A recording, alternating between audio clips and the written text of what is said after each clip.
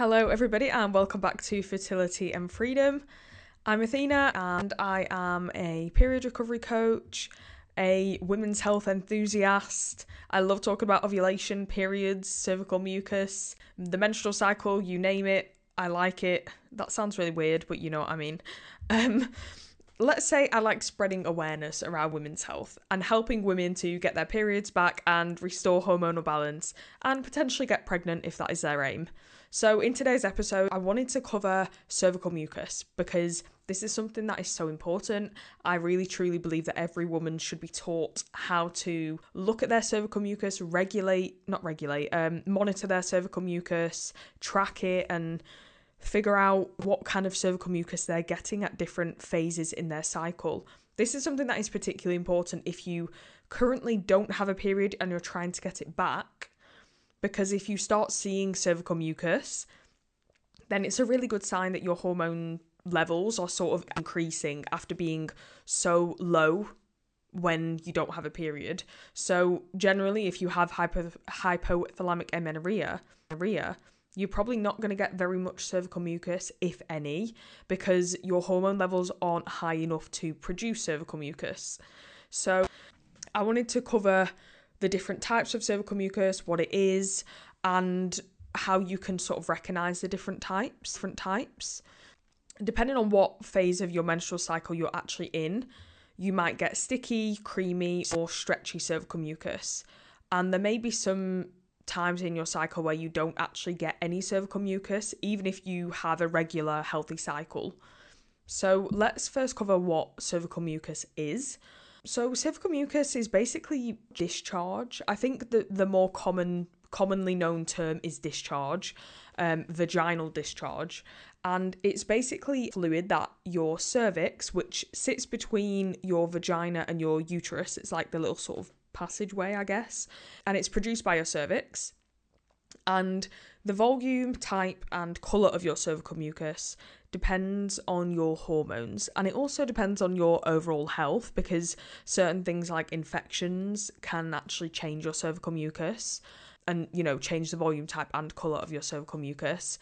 And as you know, if you follow me or any other sort of women's health account on Instagram, your reproductive hormones fluctuate over the course of the month. In particular, it's estrogen and progesterone that dictate your cervical mucus patterns. The rise in estrogen just before ovulation increases the production and secretion of cervical mucus, and the rise in progesterone that occurs after ovulation decreases cervical mucus production. So we'll talk a bit more about that later on, but first I want to quickly cover what cervical mucus does. So cervical mucus has two main roles, and these roles change depending on where you are in your cycle. So the two main roles are to help sperm move up through the cervix and into the uterus, where they will hopefully find the egg around ovulation. And this function obviously occurs in your fertile window. The second job of cervical mucus is to prevent sperm from getting up into the uterus, and also to prevent harmful bacteria from getting up to the uterus as well and causing infections. So this function will be when you aren't in your fertile window. Let's now cover the different types of cervical mucus and how it changes during your cycle. So every woman is different, and your cervical mucus will vary from person to person, and it may also vary between your own cycles. So it's not going to be exactly the same every month, but it should follow the same general pattern. So the main types of cervical mucus are sticky, wet, creamy, and egg white. You might also hear people saying dry cervical mucus, but what they basically mean by that is little to no cervical mucus, so it is dry down there basically.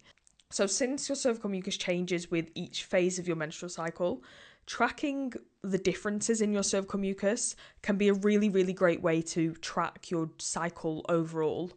I also recommend using other fertility awareness methods like tracking your basal body temperature, but cervical mucus is a really good place to start. And It's a really great way to determine whether, like I said before, whether you are actually producing any sort of hormones to stimulate cervical mucus production. But it's also important to recognise when you are in your fertile window and when you aren't in your fertile window, if you're trying to get pregnant or if you don't want to get pregnant. So let's talk about how your cervical mucus changes over the course of the month. So after your period, you'll probably get very little cervical mucus, if any. Some women just don't get any at all. You might get very small amounts, but generally it's going to be at its lowest, or your cervix is going to be producing the lowest amount of cervical mucus just after your period, because your hormones, your estrogen and your progesterone, are both very low at this point. As you progress through your follicular phase, or as you're approaching ovulation, your cervical mucus will get wetter and you'll start producing more of it. Now, this isn't quite fertile cervical mucus, but it's slowly getting to that point as your estrogen increases and your body is preparing for ovulation and potential conception. So during ovulation, so the 2 to 3 days before ovulation, the day of ovulation, and potentially the day after ovulation, you will be producing something known as egg white cervical mucus. And this is the fertile mucus that is the perfect pH and the perfect viscosity for sperm to stay alive. So what this egg white cervical mucus does, it basically helps to push the sperm up towards the egg in the hopes of fertilizing the egg. You can recognize egg white cervical mucus by, this sounds a bit weird and a bit funky, but if you notice a lot of cervical mucus in your underwear, try and get a bit in between your thumb and your first finger. If you stretch out your thumb and your finger several inches and the cervical mucus seems to stretch without breaking, and it's sort of translucent-y sort of coloured, I know that's not a colour, but you know what I mean. If it's kind of translucent and it stretches several inches, that's egg white cervical mucus. It should resemble raw egg whites, hence the name. And like I said, this is your fertile cervical mucus. After ovulation, your cervical mucus may turn a bit more creamy or sticky, and you may continue to get this type of cervical mucus up until your next period, and then this repeats. I really recommend tracking your cervical mucus and just familiarising yourself with your body and its own patterns. And if you have lost your period and you're trying to get it back, looking out for cervical mucus is a great way to track your recovery and see if you're doing the right things.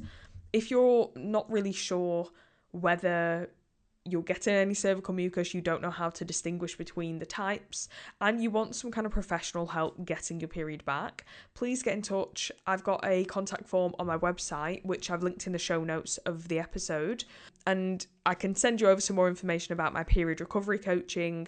And of course, if you've got any topics that you want me to cover on the podcast in the future, then please let me know, either through the contact form on my website or you can message me on Instagram. My username is @fertilityandfreedom. I really hope you enjoyed this episode and it was helpful. Give it a like, not a like, we're not on Instagram. Give it a follow or subscribe on whichever podcast platform you use. And I would really love for you to leave a rating and review if you have enjoyed the podcast episode. Thanks so much for listening, and I'll see you in the next episode, which should be next week.